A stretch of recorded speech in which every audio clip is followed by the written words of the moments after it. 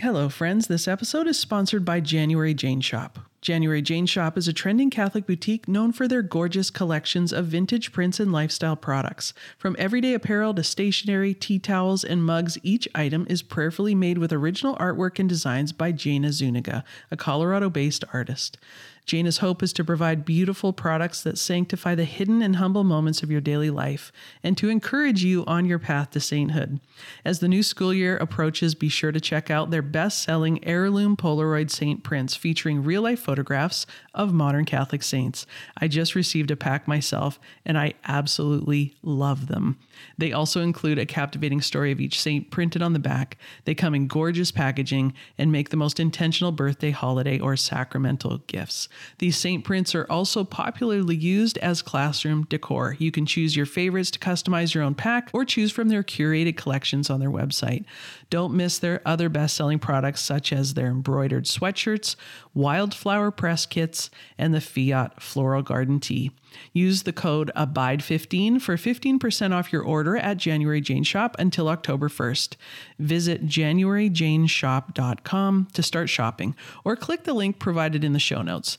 That's ABIDE15 for 15% off your order at JanuaryJaneShop.com. We hope you enjoy this episode. Well, hello, dear friends, and welcome to Season 12 of the Abiding Together podcast. We are so excited to be back with you for another season.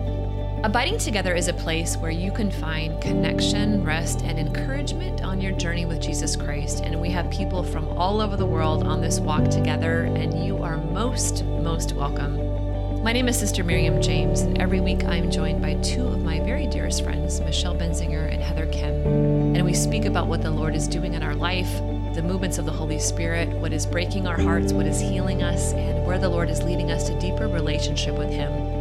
So wherever you find yourself today, wherever that is, you are most welcome. So grab a cup of coffee, settle in, and welcome home. Hey friends, before we begin the podcast, I just wanted to share an exciting announcement. Our next season will be starting September 25th. We hope that you'll join us and invite your friends, your small faith community, your mom, sister, brother, priest, aunt, all are welcome here, and we just can't wait to journey together in our walk with Christ this fall. This is a season you won't want to miss, so head over to our website and subscribe to our email list so you can be the first to get the newest episode. God bless you.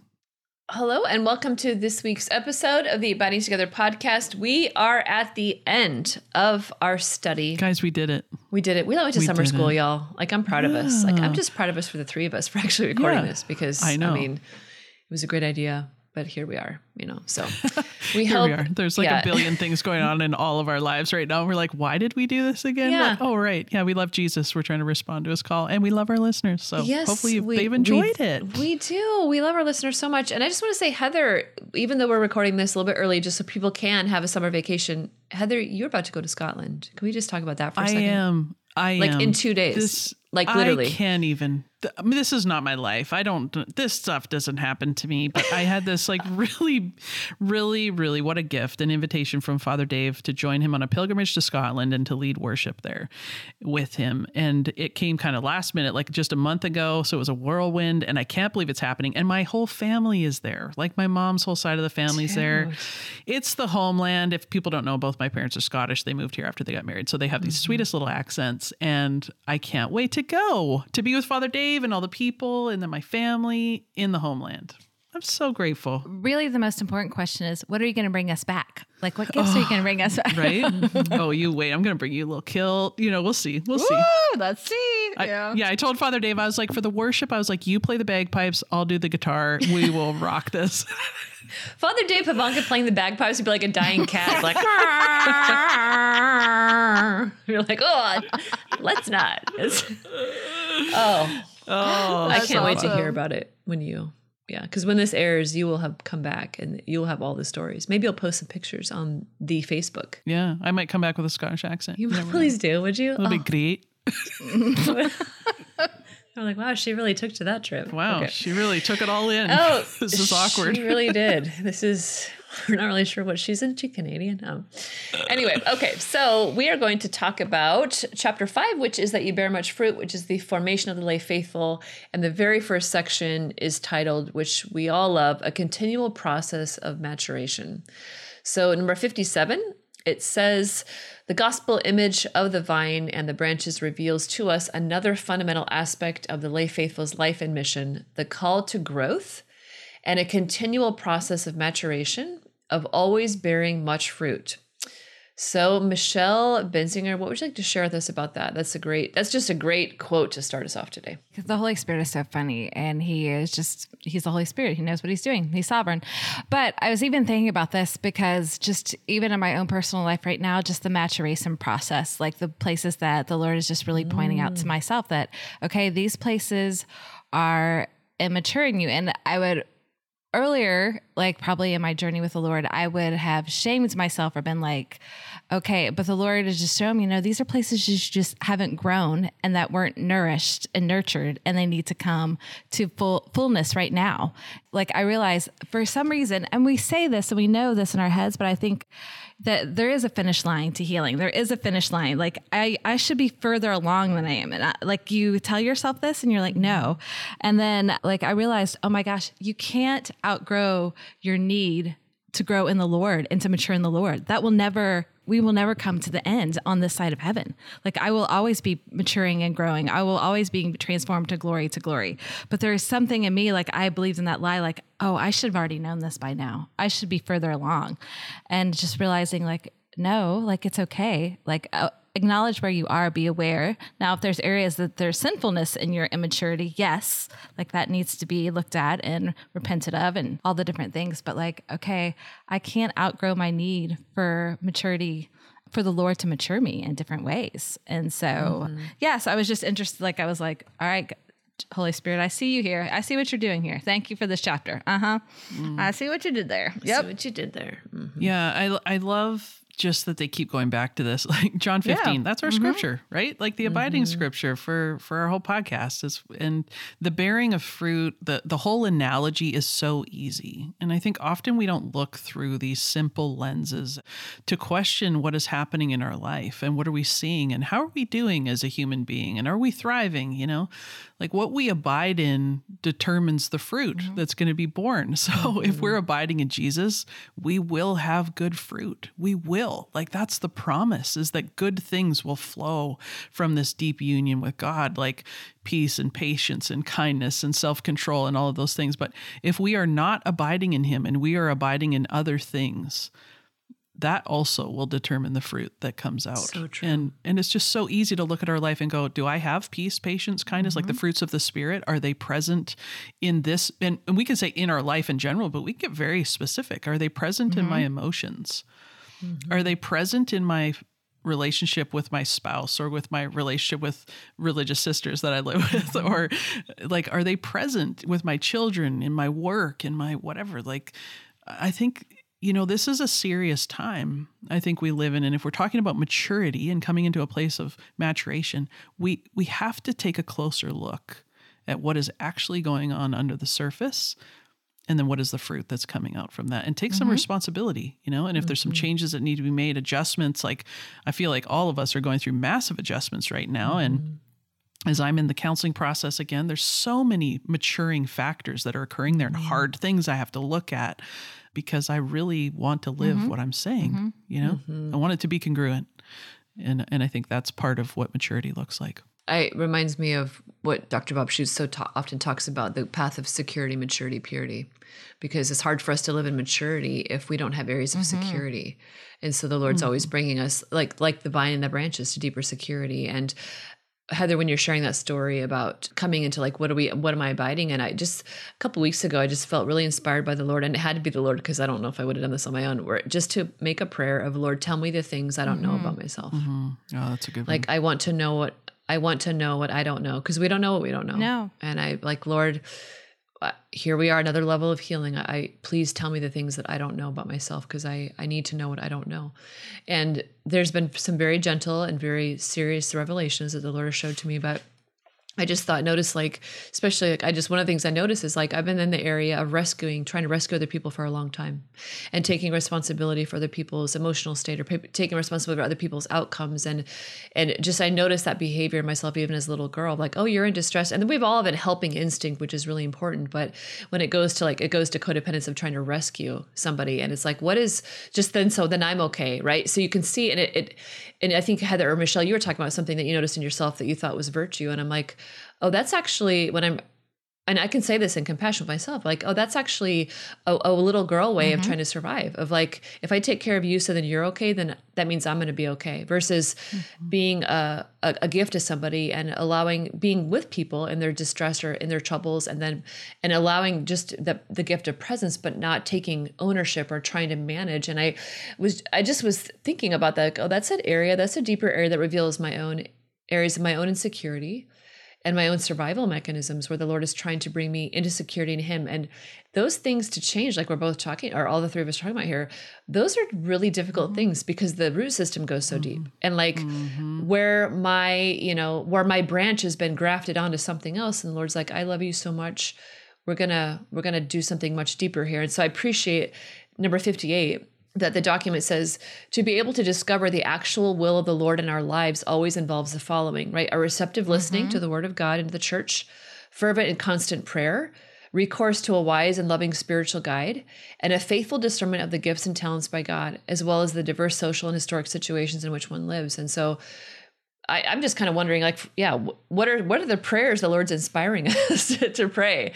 Yeah, of those places of our life, of the continual maturation of yes, there is real healing. And yes, there are things in our life that we won't face the same way that we did 5 years ago. But in the continual maturation, like, don't we all want to continue to grow? Like, and continue to bear new fruit and to bear new leaves. And it just, man, it's a great journey. So He is a God who heals. I just want to highlight what you just said there. He really is a healer. And the trust in that and who He is so key. And when that's broken, like, I think that's where it's like, go down to the bottom of like where it all begins. And usually it's trust, right? Like, I mean, we look at the Garden of Eden. That's what happened there. It was a break in the trust. They started to distrust the heart of God, and everything went sideways. And I think, there's things that have happened in my life that have caused me to distrust God. And then over time, like, I'm resistant to His love, because how can you receive from someone you don't trust? It's so impossible. True. You won't. Yeah, it's impossible. Like, you'll get like maybe a little bit. It's like what I feel sort of comfortable with, but you will never be able to receive the full love of God. And actually, guys, I think I mentioned this one time where I told you half of the story, so I just want to tell the other half right now. When I was at Franciscan and I was singing this song in worship by Upper Room called "I Just Love You."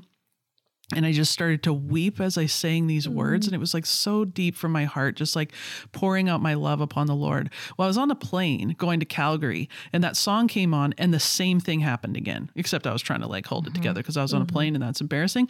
But I was like experiencing the same depth of emotion, like I just wanted to pour all of this love out. So the words are something like, everything I want is, everything you are is all I want, all I need, all I've dreamed, all I've hoped for, everything. And these words were just like, oh, I feel this so deeply, Lord. Like I want to just pour this out on you. And I was like, why is this so deep? And He said, because you trust me now. And He said, Heather, remember? And He like made me remember back to the beginning. I was like, that was a huge wound in my life where I thought He wasn't going to come for me. I'm going to take care of it all myself. That's when my vigilance started and my self-reliance and all of those things. And He said, I've actually been healing you all of this time through all of these different things. And He said, and the fruit is you trust me now. And you're able to receive my love for you. And you want to pour it back. And I was like wrecked, like in the plane. I was just like, okay, you can take me now, Lord. That's good. And I'm like, He really is the healer. And sometimes we can't see it. Sometimes it's imperceptible. But like, if we're committed to deeper formation in the journey with Him in the maturing process, it will happen, because that's who He is. That's His promise. And even hopping back up to the end of 58, I just even love that last line. It says, This, then, in the marvelous yet demanding task awaiting all the lay faithful and all Christians at every moment to grow always in the knowledge of the richness of baptism and faith, as well as to live it more fully. And referring to birth and growth as two stages in the Christian life, the Apostle Peter makes the following exhortation: like newborn babies, long for the pure spiritual milk, that by it you may grow up to salvation. And I've really been just thinking that, like, Lord, where do I need to be nourished? And a good friend of mine asked me a question, like, she is on her own beautiful healing journey. And she asked me, we were talking about at Pentecost, when Jesus came into the room, appeared to the apostles in the upper room, and his wounds were exposed. And that's what struck out to me in the gospel. The first thing he said is, look at my wounds. But it was the wounds in his hands. And so we were talking about, like, were those the only wounds that were able to be displayed? Like, he was scourged, like his face was beat up, but they don't talk about those wounds. Like, so were those healed? And our question were, are there some wounds that get completely healed? And there's some that are still displayed for God's glory to go through, and how to discern which is which. And that's what I've been really praying with the maturation process, where I'm saying, like, there's areas that need to be matured in me that just need to grow up. You know what I mean? Like, the Lord's like, okay, you can't bring these into the new season, honey. They served you for a little while. Like, you learn these defense mechanisms, but they can't come in the next season. And then there's wounds like that are just going to still stay open, and God's glory is going to be, you know, shown through them. And sister, what you were saying, like, and Dr. Bob says it all the time, is, you know, the wound and the gift go together. Amen, girl. Sister Miriam was like, okay, like, were there areas that I thought I was virtuous in my people pleasing or my hypervigilance? Like, look how whatever were actually self-protection. Like, I was self-protecting myself. And it was painful to thinking, oh my gosh, here I thought I was virtuous, and actually I was self-protecting and self-justifying. And those hurt. Like, it just was painful, and it just hurt. And the Lord, in his kindness, leads us to repentance. But his kindness is like, I mean, this makes me cry. It's almost like Eustace in Chronicles of Narnia. Let me peel these parts of you off so the real you underneath can come forth. And it is so painful to have that. And I think it's the beautiful part of where he goes in integrated living, is that also we're not meant to do this journey by ourselves. Yeah, we can't. We're meant to be formed, and we're meant to form people, and we're meant to do it in the context of communion with the Lord and communion with other people. We cannot grow into maturity by ourselves, and it's not something we can strong arm ourselves through. We have to allow it to happen, and we have to invite others into the process with us to transform and to change. There talks a lot in the chapter about these very things, about formation and about, you know, collaborators with God the teacher, and like how we grow, and Catholic schools and Catholic universities. And it talks about formation, number 63. Formation is not the privilege of a few, but a right and a duty of all. In this regard, the Synod Fathers have said possibilities of formation should be proposed to all, especially the poor, who can also be a source of formation for all. Suitable means to help each person fulfill a full human and Christian vocation should be applied to formation. And so it's interesting to think at some point, maybe we don't need formation, but we're talking about that. This is the church is inviting us to a continual process of maturing, a continual deeper grafting onto the vine, a continual growth, and that work is not done. And it's a foreshadowing of heaven, right? Where we come into the truth of who God is forever and ever and ever, and that it never ends, and just the beauty of that never ends. But that it is, as the document says here, it is made effective the more it is open to the action of God. So it's he's the divine artist, and we are the masterpiece with which he is fashioning, as C.S. Lewis talks about. And would we allow it to be so? Would that be? Yeah, for many of us, it's easy to jump into a place of being the formator and not allowing formation to continue in our own lives. And so it says that in 63, it says, first of all, there's a conviction that one cannot offer a true and effective formation to others if the individual has not taken on or developed a personal responsibility for formation. This is essentially a formation of self. And that's a commitment, not that you form yourself, but like there are things that you can do to engage with other people who can help in your own formation. And I think that's a place of deep sadness for a lot of us when we look at leaders in the church who aren't well formed And then they might be, a teacher, for example, who's at a Catholic school and they don't even know who Jesus is, but they're forming our children. And you think, oh, wow, first things first. Like, I've noticed that in my own life too, like areas where I'm like, oh, whoa, like I don't have any merit to stand on to speak about this because I haven't really addressed this, in my own life first, and allowed other people to speak, to be a student, and allow them to reveal to me some areas that I need to grow in, and also to teach me a new way. But I think that comes to, I think no matter where we are in the journey, we always have to have a teachable spirit. We always have to have that humble posture and that teachable spirit, like, and not assume that every person can teach you something.